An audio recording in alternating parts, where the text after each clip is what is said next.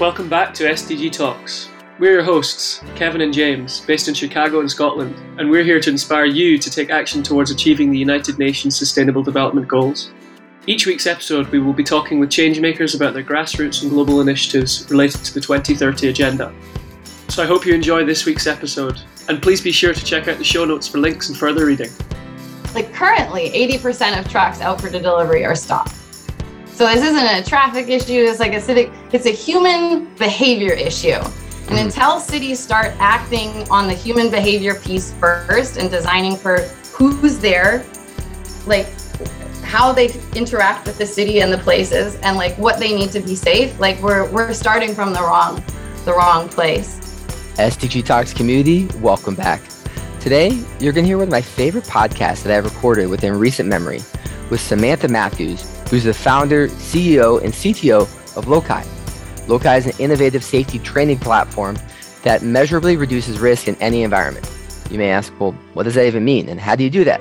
Well, Sam uses WebXR, Web3 protocols by leveraging immersive technology, digital presence, and web-based accessibility to build behavior-changing training tools and bring safety into the future.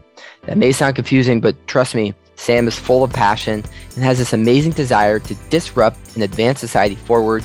By listening to this, you're bound to learn a lot of new ways to leverage technology to support and go after the SDGs.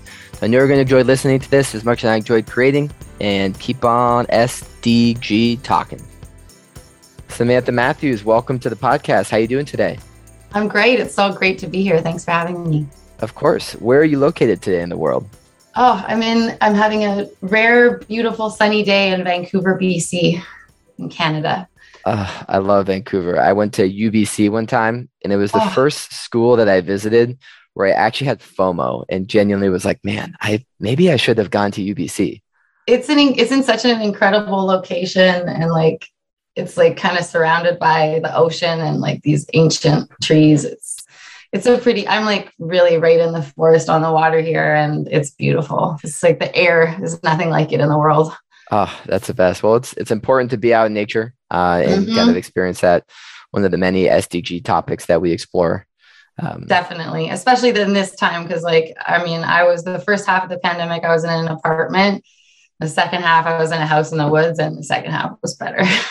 Oh, it's important to be in a good headspace. If you're not, it's sort of hard to focus or do anything productive. Exactly. Yeah. So you have a fascinating background, and I feel like I could ask you a million things, and I'm so excited for our user base to get to know you more. But I want to start off with getting your point of view on the current state of education. Obviously, that's a broad question from what it means in North America to Africa. But what do you think it's October 2021? We just went through this pandemic, still going through it in many ways, and the education system, I think, has shown to have a lot of cracks. But maybe also there's been some unique leap forward opportunities. Education to you, where are we now, and what's your point of view on it? Well, I think we're at such an interesting time. Especially I think the pandemic showed that education as it shows up in society, from say grade school to high school, is state-sponsored childcare. And this is sort of a key piece to me, which is creating a safe space for kids to go and learn how to be with each other is one thing. It's not that they're actually not learning skills for life or anything in those classes. I think the same as they are learning skills for life from being together. Then there's the sort of inequality that happens with the majority of the childcare and homework falling in to women's hands, unfortunately, still. And we have, compared to other countries, a lot of paternal involvement in families and homes and households compared to other countries, but it's still not the same. And so we see that education falls a lot on the maternal sides to take care of at home. So you have a lot of women leaving their jobs in the workforce, and then you have kids that are being asked to sit in front of a screen all day, which just is I have a hard time doing it. So I can't imagine being a little kid doing that. Before the pandemic, we saw a lot of just, everybody was kind of getting frustrated with just how deteriorating the subject matter is in schools compared to what the needs are. And you see lots of like in-school code programs come, and like private companies and the private sector trying to add in programs to schools and stuff that help upskill people or put them on the path to at least fill job markets. But that was very slow and specific, and lots of little experiments there. I think that we're in for a lot of changes. I've seen an explosion in the learning management system and sort of learning startup space. But it's with that, I think when people are so desperate to try and innovate, they forget about change management, and that our education system is old and bureaucratic. And so I think that we need to see, I think we'll see a lot more, like just like it'll just be chaotic for a while. I don't know if we'll settle into certain styles. I think you'll see a lot more maybe parents pulling their kids out and doing little homeschooling groups and cohorts and things like that. I think we'll see more of specialized programs like and learning tracks, sort of programs that are virtual and remote. But I think that we'll see a return back to hopefully like helping kids learn how to think, not just shoving stuff into their brain and curriculums and then testing them, right? Learning how to like understanding the social aspect of school and like the relationships that you're building with each other are kind of the main point of it all. And I think you're seeing a huge shift in how we give information, hopefully for the better, because we're starting to realize like a lot more about how the brain works and how we learn. So rather than have this old school sort of written memorization and or down to where it got like a little bit too froofy of like lots of hands-on learning and no written memorization, to something that's more about skills building and holistic skills building that will help you after you leave school. It's a chaotic mess, in my opinion. Yeah, a beautiful chaotic mess with hopefully some opportunities. And I only have about 1,000 questions to ask you from your initial point of view. So thank you. But one thing you said that did catch my attention, and I think a lot about, is sort of what is the point of education? And you mentioned sometimes it's, hey, taking this existing system and shoving a bunch of information into the brains of students so they can take some tests to meet some standards. So schools continue to get funding so they can stay open. And and it's like, well, is that the goal, or is it really to create and enable critical thinking skills? And obviously there's a big difference from the arts to STEM to engineering to theater. Like there's a whole range there, but still there's like this core principle of like, what is the point of education, and how do we continue to foster that, not just teaching to a test, but actually teaching so students are learning and becoming critical thinkers? Yeah. And I think to get there, we have to take a step back and think about like, what are all the ways that people think and learn? Because there's a lot of we don't all learn the same way.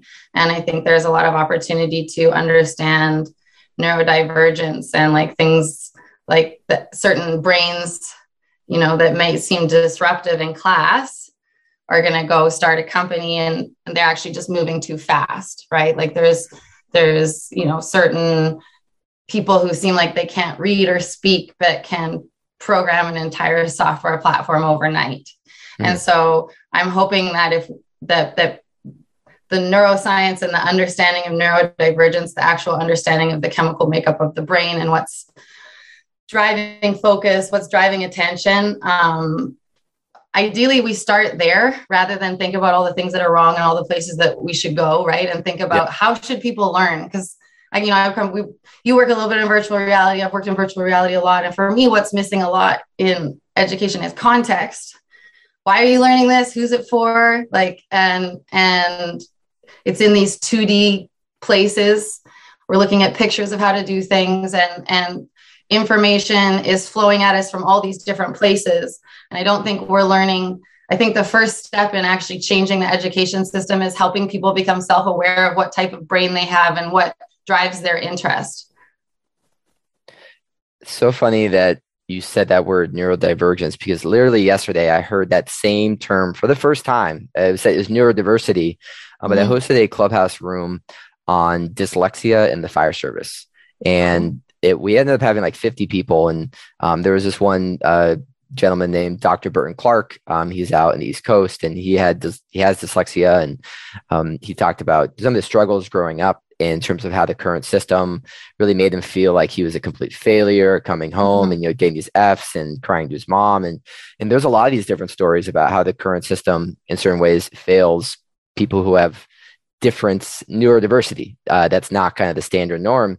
But I loved how he said, he was like, actually, I realized once I made the switch of looking at it as a disability, but more realizing it was actually my superpower, Mhm. in changing how I approached learning and my tactics, like my life changed forever. And I think it's really important to have that self-awareness of who you are as a learner. And I think sometimes there needs to be that system in place of how we can audit people, not like we're trying to, put you in the category and say you go over there, but I think finding that and understanding what your neurodiversity is important. Yeah. So how do you do that? Is there a new like I don't auditing testing way, Well, or I like think we have to, I think we're in a renaissance of self-awareness. Like more than ever, like I'm encouraged by Gen Zs, like TikToking me about how comorbidities show up in ADHD to a dance. Like, I think that's freaking incredible. Mhm. Because what is happening is like people are really having these big breakthroughs about how they learn or who they are, how they show up. And then they're like, oh my God, I want to share this with other people. I want other people to have the same experience of me of self-awareness. And so I don't know exactly how to test for it. Unfortunately, in places like Canada, where as great as it is to have free healthcare, you can't see a psychiatrist unless you're literally like holding a knife to someone's throat.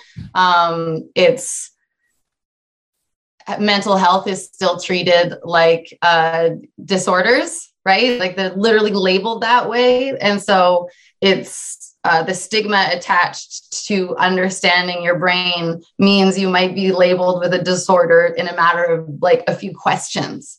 And so, I hadn't heard neurodivergence since till last year.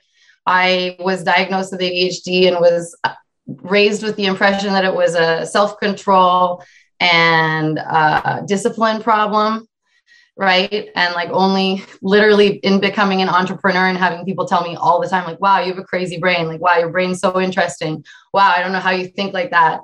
And like having had a decade of figuring out what works for me and what doesn't by trial and error, figured out how to get the right team around me and the right assistants to like really put that energy towards a goal and drive hard and faster than anyone could go that didn't have ADHD. But I didn't know that I had this until I was succeeding with it, not failing with it. So I was succeeding with my ADHD. And then I heard this podcast where they were interviewing venture capitalists as to why startup founders would want to come to their firm. And there was this one firm that was talking about their wellness program.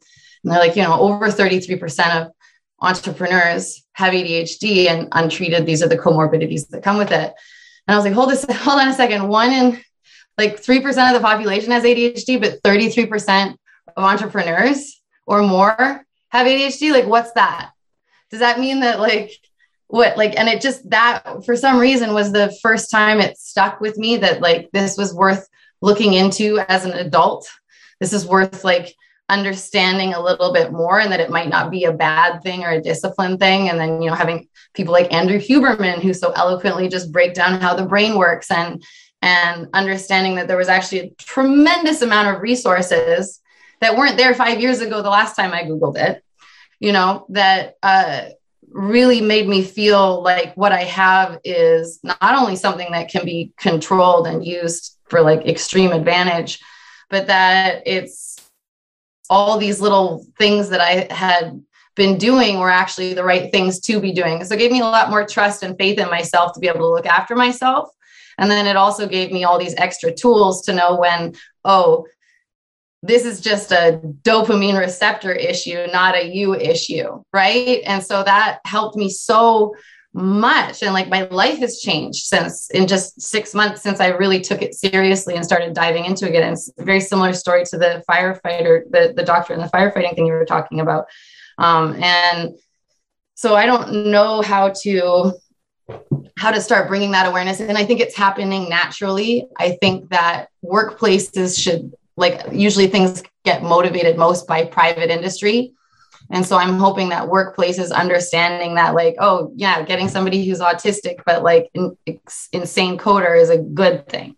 Getting somebody who has ADHD and doesn't want to do their timesheets, but will write you a paper overnight is a good thing, right? And so if you can find a way to work with them, you're going to get a lot out of this. And I think that unfortunately, we're not using classrooms and like our sort of like times to sort of do that self-discovery that I think is there. I think it's a really like touchy subject with parents to try and bring that into classrooms. So I don't know how to begin with that, but as a teacher, if I were starting today, I'd want to have the tools to understand what inspires focus and attention in my students before I start teaching them. And I don't know if we're setting teachers up with that framework yet to sort of figure out curriculums that can accommodate multiple learning styles. Yeah. And that's obviously a significant challenge, but also opportunity within how we create content and how we deliver content. And I want to kind of parlay that into that now and bring it back to how you've harnessed your superpower into this business that you've created, Loki. Yeah, Lokai. Yeah. Lokai. Gosh, I tried 3 times. Lokai. No, it's funny because it can be said so many ways, but Lokai. I emphasize, wrote on my paper here. I was like, emphasize that Lokai. But Lokai, you've harnessed your brain of yours and surround this team around you to build this business, and a lot of it around everything we've talked about, from education to finding ways to better create and deliver content around the neurodiversity of brains. So I just gave a small summary, but yeah. I'd love to hear from you of like, how are you? Tell us about the company and kind of what is the approach and initiative, and where are you at today? It's October 2021. Like, where is the business now, and who are you working with? Yeah, so Lokai is a platform that is like a no-code game engine that lets anyone who's responsible for the safety and well-being of other people create really memorable, hyper-contextual games, specifically games that are for the environment where risk happens, or games that are required to change behavior in someone to reduce risk. We're really focused on the risk reduction side of upgrading education, because we think that is like safety and security is a basic human right that we should start with as a foundation for everyone and then build on top of. And so Lokai was created from a place of, I was spending a lot of time in 3D environments, working in 3D computing, specifically on the web. And I was the first to commercially engage around WebXR in 2015, and became very aware of how much being in physical environments affected my memory, how I could perfectly remember routes.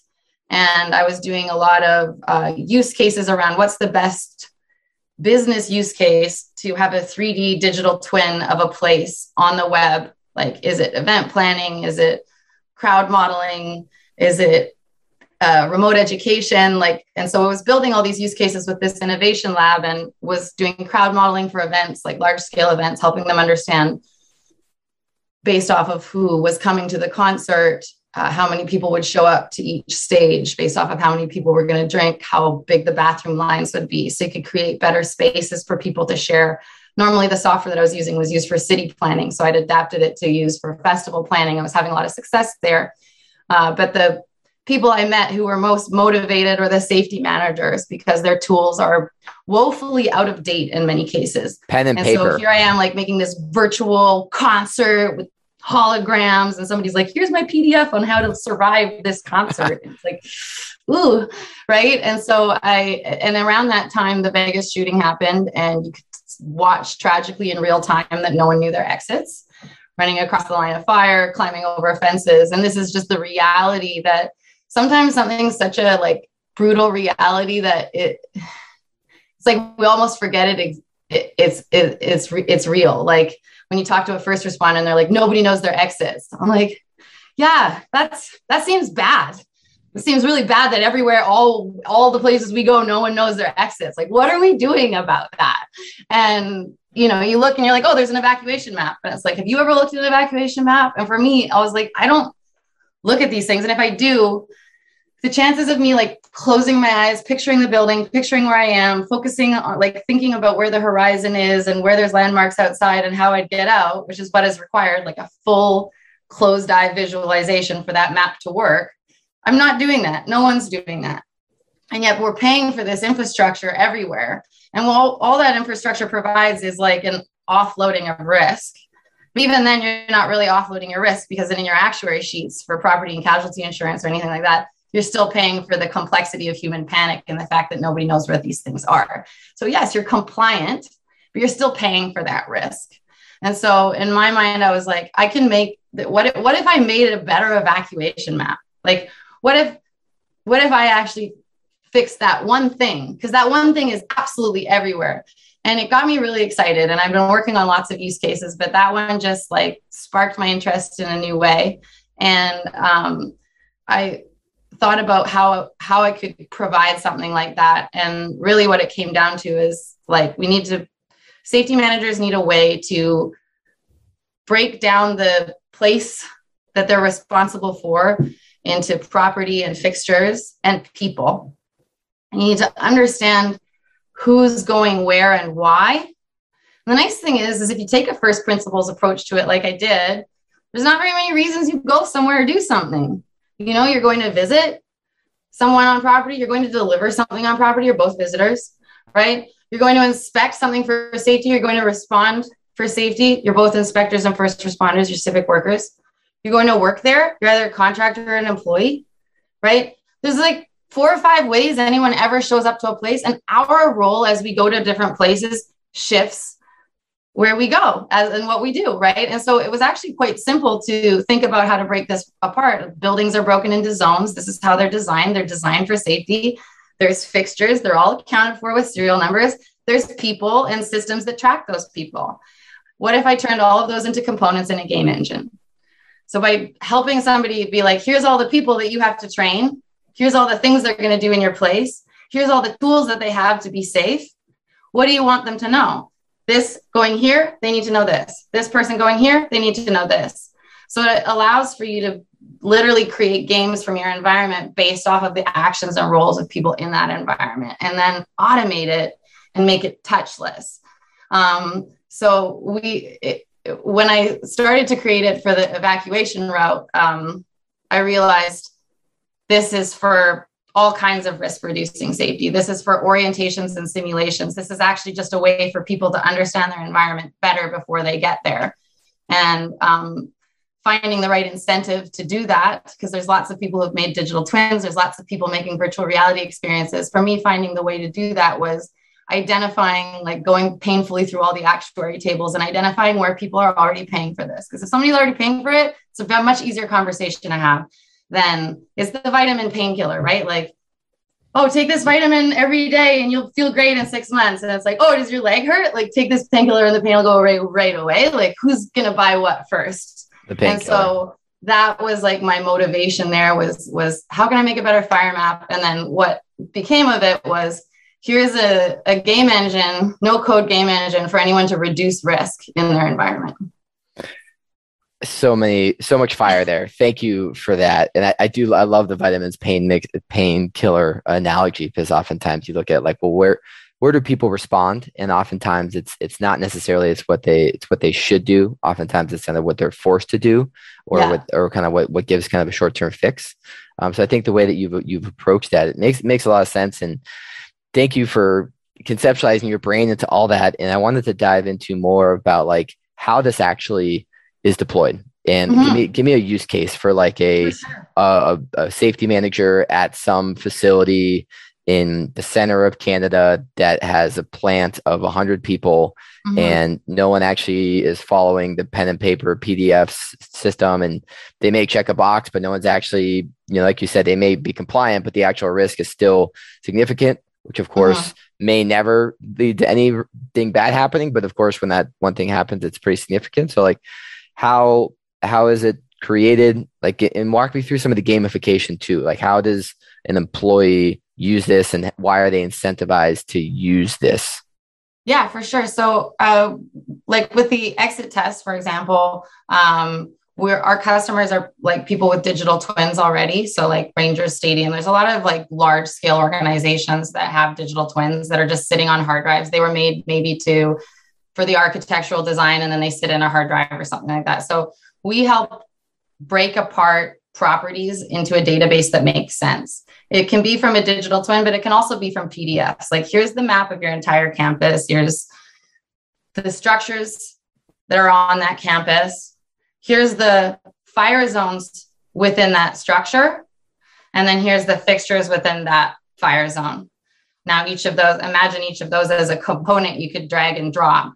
And so you can, when you drag and drop a fire fixture onto the map and left click, you could say add fire quiz or add game or add marker. So then if somebody, and then that could associate with this game, and you could print a sticker and put it next to the extinguisher, or you could send out in your learning management system to everybody, hey, you have to do all the extinguisher scenarios in all the buildings over the next 3 months. Here's your timer. And then anytime you're in that building, you're standing there, whatever, just you have to do a scenario that solves for that building. And so it's a way to make very like track place-based learning. Because right now, all these large scale organizations, what they'll do is they'll buy an LMS, like a learning management system, and then they'll buy a bunch of courses that they have to have, like confined spaces or, toxic materials or different things like that. And then OSHA will say, okay, these online courses don't count as learning. You have to give in-person orientations. And people go, yeah, we will. And then they don't happen. And so there's not really an easy way to orient someone to a place unless you physically are guiding them around. And by having your whole place broken into components and into this database that isn't too complicated, right? Because it's already how the buildings are designed, you can start to create conditional access based off of learning. So even large scale organizations that have been around for like a long time, like you gave an example of a 100-person organization, say a little mill or something like that. I'm working with C-SPAN, which is a 100-year-old organization with thousands of people. And where organizations are in their change management and awareness of how to solve their issues rather than reacting to them, this is kind of like where the state of safety is globally in resilience engineering. It's like moving from safety 1 to safety 2. So safety 1 is like reacting, measuring sort of near misses and accidents. And safety 2 is measuring all the programs you have in place to reduce risk. And so it's a completely different, it's like a paradigm shift that's going to take another few decades. But in that time, our tolerance as a society for risk has gone to zero.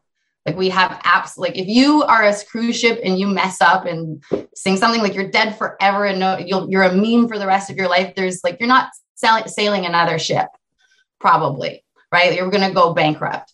And so there's this zero tolerance for risk. And I think how someone would use this in the reason safety managers are so motivated to use this is because they know at the end of the day, their head's on the line. If something does happen, they're sitting on the witness stand. The difference in a fine, if say somebody like cuts their finger on a saw, the difference in the fines for that organization is what was in that training book and how much training that person had. It's either a $500 fine or a $50,000 or $500,000 fine, depending on how much you set that person up for success. And so the problem is that like with compliance, it's compliant, but then when something happens and somebody says, did you set that person up for success? The answer is like unequivocally, no, you did not. And now you have to pay for it. Mm-hmm. And so I think like the goal and the focus of LOCI is to actually give the people who would sit on that witness stand something that gives them peace of mind at night. Because what we're trying to do is show large scale organizations that you have a safety training gap. The people you train, they're going to like in a classroom setting, like the telling style of training, 70 to 80% of that's gone within the week, right? The contractors that are coming through procurement that don't get tracked through your like accounting and LMS system, they're only coming with their pre-existing credentials. They've received probably no site-specific training whatsoever. And guess there's the evacuation sign. Have a look, right? So that the safety training gap, you like one place like say C-SPAN, most of those people are employees. They've received training. And a place like a hotel, like what, 98% guess? Couple contractors, like people are receiving zero training. So the safety training gap shows up in all these different places. And what we're trying to get people to look at with Loci is, because it's a different thing. It's a little bit of all these things. It's like a little bit of like a marketing sequence thing where you can sort of set somebody on a path of communication and training without doing anything, set it and forget it. It's a little bit of a learning management system and a training matrix. And it's a little bit of a game engine and a course creator. But what it helps you achieve is 100% training coverage. And that's all you should care about. That's the only thing you should worry about as anyone who runs an organization is, can I make sure that there's no one falling through the cracks as a baseline, and then build on top of that? Talk to me more about the gamification, like with end user. I'm an employee of the little mill or the big company. Like what is their incentive to use it, except for the fact that they are required to do it from their bosses? Yeah. Well, I mean, I can use a slightly different example. So when the pandemic hit, we were just about to pilot our evacuation game at one of the C-SPAN buildings. And then of course, nobody's evacuating anywhere. And all of our future proof, like I picked safety, it's future proof. I was like, wrong safety, but it wasn't the wrong safety, because we took a minute to sort of assess what was going on in the world as the pandemic was ramping up. And we realized, well, a virus is just like a fire. People need to know how to act to stop it. Airflow matters, different surfaces matter. And so we retooled the game engine I was describing earlier to basically just say, hey, you can upload photos of your environment, call out highlight different surfaces in that environment, and ask people how long germs live on this surface. You could ask people how long it takes certain questions about airflow. And what we realized is that like, it's really, really important, especially for, I mean, everyone, not just kids and not just adults, but like people hate being told what to do. They hate it. I have like that same kind of reaction immediately. And then I'm like, oh, they would probably have my best interest in mind. But my first reaction is like, don't tell me what to do.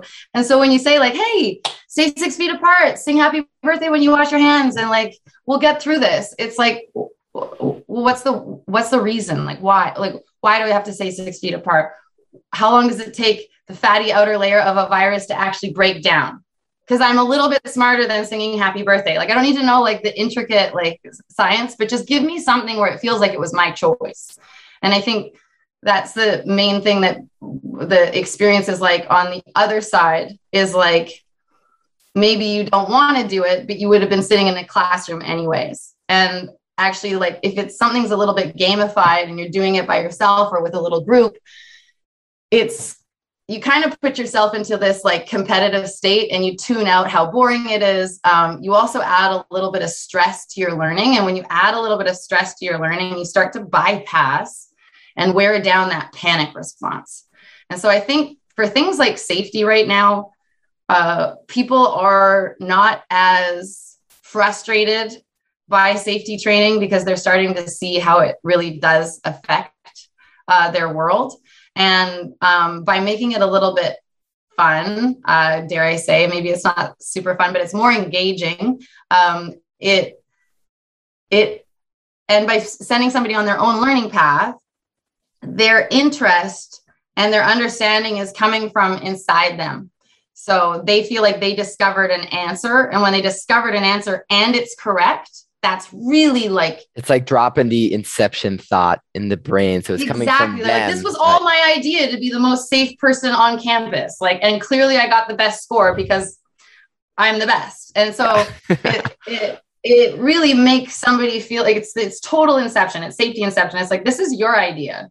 You know, to stay 6 feet apart. You know how far a sneeze droplet can travel.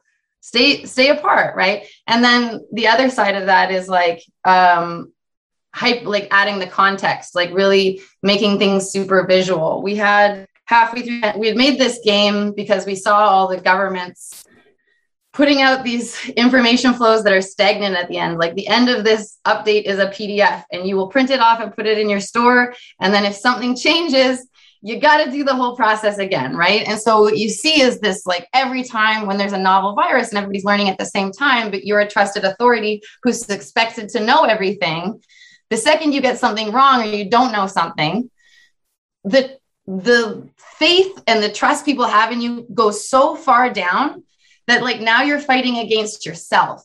Whereas if you give people the sign, like I know it's a little bit more work, but if you give people more information, a little bit more context, so they feel like they made the decision themselves, and you're like, we made this choice from this pile of data. We hope it's the right one, right? People are going to be more forgiving, or they're going to want to stay on top of something. So we were like, how could we make an information flow that wasn't a stagnant PDF? This is what we're trying to stop with safety in general, is just stagnant orders. Safety given as this serious piece of paper and held in front of you, because when we want something to be serious, we tend to make it very stern. When something's very stern, it's usually very like plain and boring. And when something's plain and boring, it's not memorable at all. So in all of our efforts to make safety serious, we actually make it insanely boring. And so the key there was like, how could we make a game that would make people feel like they were investigating germs for themselves and put them into a story world that made sense. And so we put them into this germ scene investigation, kind of blatantly ripping off CSI, all the graphics, everything like that. We're like, how can we make somebody think that they're a germ scene investigator, go around, understand this information, and then want to share the right information? And so that's sort of like how the game, that's an example of why someone would play a game there. Another example would be with exit tests, like I was talking about. You're already going to fill out a CAPTCHA and teach Google how to see buses better. And that takes you anywhere from 15 to 35 seconds to do the CAPTCHA when you buy a ticket. It's a useless exercise other than to prove to the computer that you're a human. Well, exit test operates and acts as a CAPTCHA. So rather than tap all the traffic lights, you'd watch a fly through from your seat at a concert to an exit and tap where it was on the exit. To me, as a person who's like sick of training our AI overlords, like I would welcome that as a replacement. You know, some people are going to feel less so, they're going to think it's dumb, but I think generally the shift because of the pandemic, because of wildfires and all of these like the disasters compounding on each other, the world's population increasing, this is only going to be the norm. I think that there's a lot more receptiveness to safety, specifically not given in the old boring way. Yep. As you were talking, I was just looking at your website, and it's a fantastic website, by the way. Oh, I love going through it, but some really good key phrases that I'm just going to read off here: of education for the new normal. Yeah. Safety they won't forget. Yeah. Knowledge retention. Yeah. And then the evolution of blank safety. And I like all those phrases a lot. And you've captured and you've communicated a lot of these different opportunities using this content you can create and gamifying it, and all these kind of high level phrases I just brought up. But I want to bring it back to something that you mentioned in your first statement, was the aspect of change management. I see a lot of different dynamics of where there's a great technology, but oftentimes it's almost too disruptive. Yeah. That it's going to cause too much change, and the current system is just too bureaucratic. It has too many jobs and too much already set up that it's almost impossible to like change to this new system. So one, I guess, be interested in your thoughts on how to implement new technology from a change management perspective, but how are you overcoming some of those obstacles to get this new workflow implemented to workplace safety or concert safety? Yeah, I mean, it's a lot of trial and error, right? Going to market no one warns you about that. I'm like, I built the product. Yes. Yeah, buy it. Oh my God, there's so much trial. Like when we first made GSI, right? Like, cause we were really happy and comfortable piloting with C-SPAN and doing our rollout, and we're still working with them. But then when the pandemic hit, it was like, okay, stores, all these places that are trying to stay open, and people are spitting at hostesses and all these first, like these essential services, they'll need this, right? There's long lineups out front of grocery stores and stuff. We could put those posters up. God, try selling to a stressed out small, medium-sized business owner. Hell no, it's impossible, right? So that was like learned the hard way. And then, okay, who are our stakeholders? We'll talk to them. Well, in any organization, our key stakeholders from the sort of enterprise API side is there's the security team, which has all the best data about who's coming and going to the campus. And really, that's the data we shape to make the occupant components and the occupant profiles for the safety manager. And then there's the learning management team who's in charge of learning. A lot of times they do some safety training. Maybe they do the safety orientations to begin with, but they'll push all of the sort of WMIS courses and different safety courses through their system. And then there's the safety training team, the safety team itself. And sadly, a lot of times none of these departments know each other or talk to each other. You wouldn't think it would be that way, but only very advanced, high risk, like oil companies and like Boeing's have conditional access and active directories where you can't go somewhere unless you have specific training on that place. Like we'd like to think that would be easy to set up. It's not. And so in the enterprise where we were starting with C-SPAN, like we got buy-in from all the stakeholders and they're like, yeah, that would help me a lot. And I'd be happy to work with that person. Then you have to go to the next layer and get buy-in and budgets, right? And so who do you talk to there? Well, we got stuck a little bit until we discovered the risk manager role. The risk manager, especially in a lot of large organizations, if they've been around for a bit, many cases, and they're quite large or they have quite a large campus, and in many cases, it makes more sense for them to start their own captive insurance agency for property and casualty and kind of underwrite themselves. And if that's the case, or if they're just like, they have a few thousand people or more, they'll have a director of risk. And this person doesn't really have anything to do with any of the departments, but they have the ears of the executives. And so what the success I had was getting buy-in that the sort of problem exists through the security team. The security team seemed happy to sort of let us know who's coming and going. And then that sort of started a conversation like, hey, here's who's coming and going. Safety team, how do you reach these people who are coming and going? Oh, that we can or we can't, or this or that. And then how do you support learning? Oh, well, we do. Do you work with the learning team? Sometimes on certain things. Okay, well, what if I gave you all the profiles of people who come here? And then I helped you set what the training should be for them.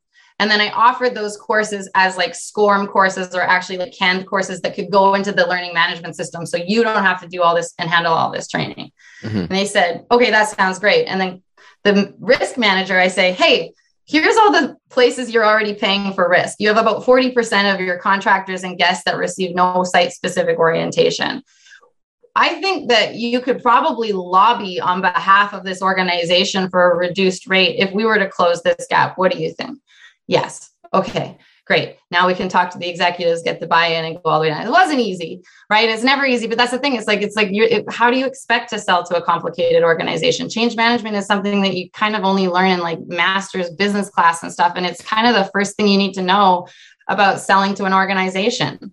Yeah, but even still, like the only way you learn is by scraping your knees a little bit. You can only read so much in the textbook and write on the whiteboard. And I think just the example you gave of really understanding the stakeholders' pain point and then finding ways to where they could reduce risk and then ultimately save money, that gets people to sit up straighter in their chair.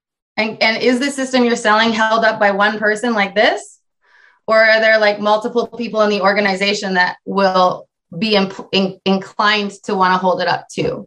Because I can't tell you how many times I see, like, for example, like confined space vests. Like, okay, there's a complaint. People don't feel safe with the certain things, like with the checks. We don't have enough people doing checks and having the buddy system for confined spaces, or in the summer, it's going to get really hot.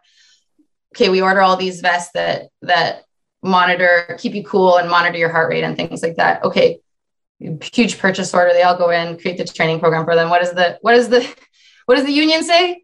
How do they handle our personal data? Where is it stored? Offsite? Nope. And then it's done. And then all those vests sit in a container and like, that's just it. Yeah. Right. And so this happens like, so like you could sell something to somebody maybe, but will it be successful? Will it be the sale that you wanted to have? and like solve the problem long term that you aim to solve, that has everything to do with who your stakeholders are managing the program. And you can't be there all the time. You can't be a full-time account manager. So who really, I think the success of programs comes is if you have more than a couple of stakeholders from different departments. And if you want to sell, like really just look up the best practices of change management and understand people are going to fight you just because you're new and like not even listen to what you say. And if you can figure out how to say the right things to them that make them feel heard and seen and understood, and assure people that there is a support system in place for this, you'll get through the door. I can't promise anything. But. Well, you're living true to the sign behind your shoulder of moving slow and fixing things. Yeah, that was my agency that was doing all the innovation around WebXR. It was like, Mark Zuckerberg's move fast and break things. Yeah. So it was like my whole thing was always doing the exact opposite thing that Mark Zuckerberg was doing. Well, speaking of Mark, like, what if you move slower? Like, because the thing is if you move slow, you can kind of be you can be like a glacier. Like you can just push a whole thing out. If you're accounting for everyone, if you're like, oh no, we made all these people that you were letting fall through the cracks, they're with me now. And you can come in like a tidal force and make and shape the entire landscape for completely anew. And one of my favorite entrepreneurs, Gary Vaynerchuk, says this phrase he says all the time is micro speed and macro patience. And so I love that. It's you have to have that high level perspective on being everything you want takes time. Like you mentioned, change management and wide-scale adoption, but on the day to day, you're getting after it. You're trialing and error, and you are having conversations, having meetings, doing all these different things to move forward. So good life lessons and posters and things to kind of always remind ourselves of what our North Star is. So I want to parlay into kind of a similar vein conversation, but different, and particularly as it pertains to around the SDGs as well as even the first responders, but the concept of kind of urban planning and infrastructure with city design. Obviously, there's this dynamic of how cities are kind of created and what the infrastructure is how it's built, and then what the user experience is like while living in it, and then even from a first responder perspective of how do they respond, and then how do they get people out, and there's so much overlap that you have here, but with what you are doing with Loci, and got it right that time, I think. They did. Talk to me just a little bit about like the infrastructure conversation and how it exists now, and what are maybe a few things that we could do moving forward to better design existing cities or future cities, especially ones with like rapidly growing urban populations. Mm-hmm. Well, I think, I touched on it a little earlier when what was happening with the pandemic, where you're giving out information to people in these information flows that are sort of dead on arrival. And with cities, you have a lot of cities using what I would call safety one data, reactive data, like how many hospital beds are full. Okay, our message isn't working, right? Whereas where I see my system evolving this is, who needs to know what, where, and how do we reach them? How do we make sure that information can stay consistently up to date? And so I think something that people glaze over in technology is they think of innovation as what's cutting edge and what's new, and not what's become recently ubiquitous. So what's become recently ubiquitous is QR codes. They seem like maybe boring and old, but now after the pandemic and all the menus being this way and information being given this way in a touchless way, people like my grandma or anyone can use one and understand one. And not only that, it was only a couple of years ago that the actual scanning of QR codes became native in all phones. So here we are, like talking about AR and all the future of cities that'll be able to do all these smart things and IoT and be connected. But cities are only as smart as the people inside them. And so when we think about giving information and we think about having a rapidly growing city, is everybody going to be a native English speaker in a rapidly growing city? Probably not. right? Is everyone going to be able to read the signs that you put up so lovingly? Oh, so who is the city for then? And so for me, the things that cities need to build as an information layer is a more dynamic information flow to their constituents to and from. The power of the web is it's read, write, right? It's not just like send out an information flow. You could give, say as an example in this step in the right direction, you could make sure there was QR codes on every single city sign that would say like have a global language translator thing. So at least somebody could hold up that sign, like scan a QR code and get the instructions in their native language about that place. But what if you also were trying to figure out what people understand in vulnerable populations about the coronavirus? What if you gave them a game like GSI and you could understand not any personally identifiable information, but that if they're in this neighborhood, they're using this language to do the game and they're getting these answers wrong. That's preventative data. That's data that can change the way a city communicates with you and reacts to you. And that's really the sort of bedrock of what I'm trying to create. There's so many ways you can make a city resilient. I think to make a city resilient, you have to have really strong communication to and from the constituents and the leaders of that city. And so I think that to get there, we have to be thinking about who we're leaving behind. And if we were to grow rapidly, where would those people be coming from? And how do we welcome them into the behaviors that keep them safe in this particular area? Because, you know, in Japan, if you're standing at a train station and you hear a weird sound and you don't know it's because there's a mudslide, that's a big deal. You wouldn't expect a mudslide from where I am here. We're surrounded by trees, right? So these are the types of things where if we're going to be a global like society, how are we communicating the baseline Maslow's hierarchy of needs of like just being and feeling safe? Just that. I think we're failing everywhere, even in modern cities, at addressing who's there and what they need to know to be safe. Cities are only as smart as the people inside them.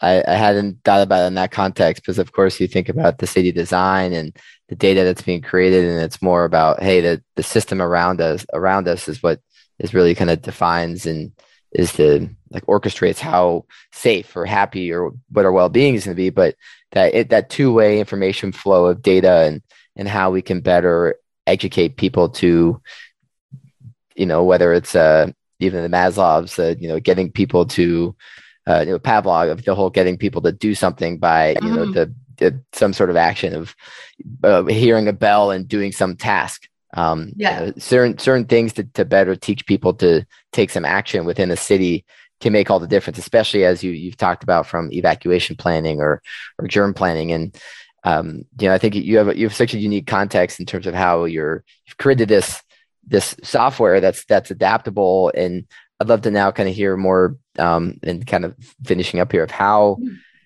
what's a use case of this type of application for urban design or city planning? And like, is there you talked earlier about the germ safety as well as evacuation planning and different like workplace safety, but from this infrastructure dynamic, is this something in the works right now, or where is it being used or deployed at the moment? Yeah, so the city of Vancouver is just starting to work on an accessibility framework, and I have the pleasure of starting to collaborate with them on just how to think about information flows and putting information in the right place at the right time. You know, something from a city planning perspective, I can talk about sort of maybe what I see as the future, because I think when there's a lot of talk now about things like just to sort of finish off on the human behavior side.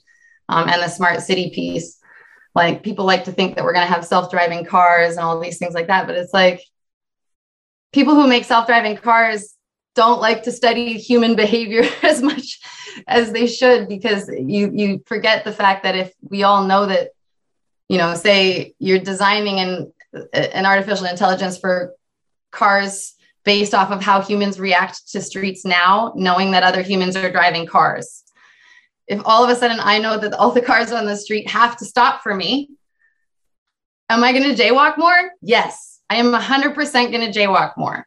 Like, so how are you going to have self-driving cars? Because you have to be persistently training human behavior to work with cars that have to listen to you. Like, it's just not going to happen. And so like, I love seeing the trillions of dollars lit on fire going towards this. But unfortunately, unless we work on this sort of molding of human behavior from a civic perspective, and also incentivizing private owners to make their private land data available to systems, which is another thing that isn't going to happen overnight. We're not going to have these like intelligent, autonomous cities anywhere. What we're going to have, if everybody continues the way we are, is a bunch of citizens on their phones running into poles, getting hit by buses. And so then what the city is going to do, they're going to lower the speed limit again to accommodate for pedestrians that don't pay attention, right? We're going to have even more congested streets because all these trucks out for delivery are stopped trying to figure out where to actually get the package to. Like currently 80% of trucks out for delivery are stopped. So this isn't a traffic issue. It's like it's a human behavior issue. And until cities start acting on the human behavior piece first and designing for who's there, like how they interact with the city and the places and like what they need to be safe, like we're starting from the wrong place. And so my goal from a civic infrastructure perspective is like, say 10 years, Loki's gone public. It's everywhere. You and I are about to, like, hey, Kevin, you're going to go meet Sam for lunch. Traffic's light. There's no blocks on your route. Would you like to spend 30 seconds learning your way? And so now you actually see a little fly through from your house to where we're going for lunch at eye level. Every time you turn a corner, the camera goes up, gives you a horizon point, goes back down. The streets have little loci on them. Loci is a mnemonic device, like a point of interest. So say if you had to turn left on Washington Street, you'd see a little George Washington or Washington Husky, depending on what your preferences were of memorization. And you'd be able to pre-visualize your route to where you're going for lunch with me. So you're showing up to an airport. It's like, hey, it's time to check into your gate, Kevin. Would you like to pre-visualize the route to your gate? So that you put your phone away when you get to the place, right? You like, oh, there's like, just so you know, your gate's like 6 kilometers down the end of a weird hallway under construction. And there's like a 2-day-old tuna fish sandwich at the end and nothing else. Like that's information I would like to know before I walk the 6 kilometers down to the hell's end of LAX.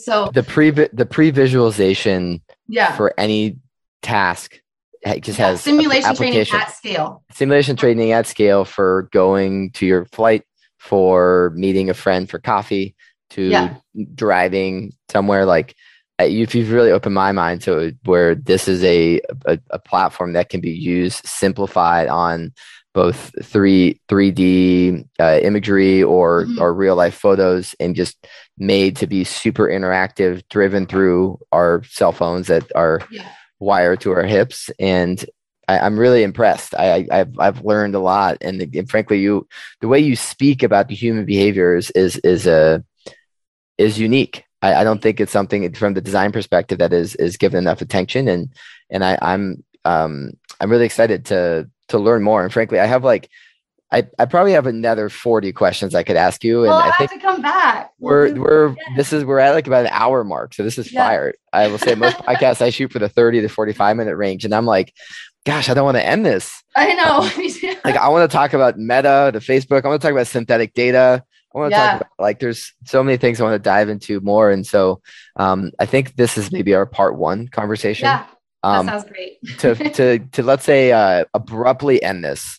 Okay. Give me kind of two things. One, a final mic drop of something that you want to tell the audience, and then also if people want to get involved, and collaborate with you, how would they do that?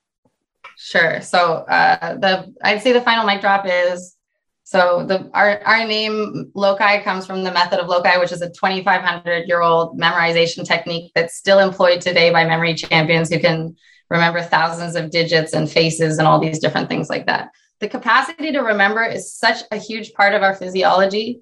The capacity to understand our environment is massive and ancient. And if you study really cool recent neuroscience about how we navigate, we actually have a GPS in our brain that's placing grid cells and creating these environments for us and storing them. So I believe that we have a better chance of building a future for ourselves if we start to tap into the capacities and we already have, as opposed to offload them. And I'd like people to think about what tasks that you're handing over to technology that might be tasks you should be keeping for yourself, because they ultimately are the best parts of why you're human. And they're the things that'll keep you safe no matter what. So just leaving people with maybe a pondering thought of like, what am I giving away to technology and what do I want to keep? And then what was the second one? How can people get involved and collaborate? How can people get involved? Right now, we're like, anybody who's responsible for the safety of others or interested in making safety games, we're just opening up our beta of our platform in next year, January. So we're taking signups. So if people want to go to learnbyloci.com, that's learnbyloci.com, and sign up to our newsletter or sign up for, I think by the end of the week, our website will have a thing for safety managers to sign up to our beta program. And in the spring, we'll be putting together cohorts of safety managers and safety trainers from all over the world, resilience engineers from all over the world who want to start building their first games. So if you're wanting to start building games that save lives, head on over to Learn by Loci and join us. Sam, it has been a pleasure. I said, this is part one at least. I'm really excited to continue to learn more, collaborate, and see what the future holds for you and Loci. Oh, Kevin, it's such a pleasure. I'm such a fan of what you do, and I can't wait to collaborate with you further as well. Thank you for having me. Thanks, Sam. We hope you enjoyed today's episode of SDG Talks as much as we did. Check out the show notes for all the resources, and please reach out if you think you're a good fit for an interview or have another idea for collaboration. Catch you next time, and make sure to keep on SDG talking.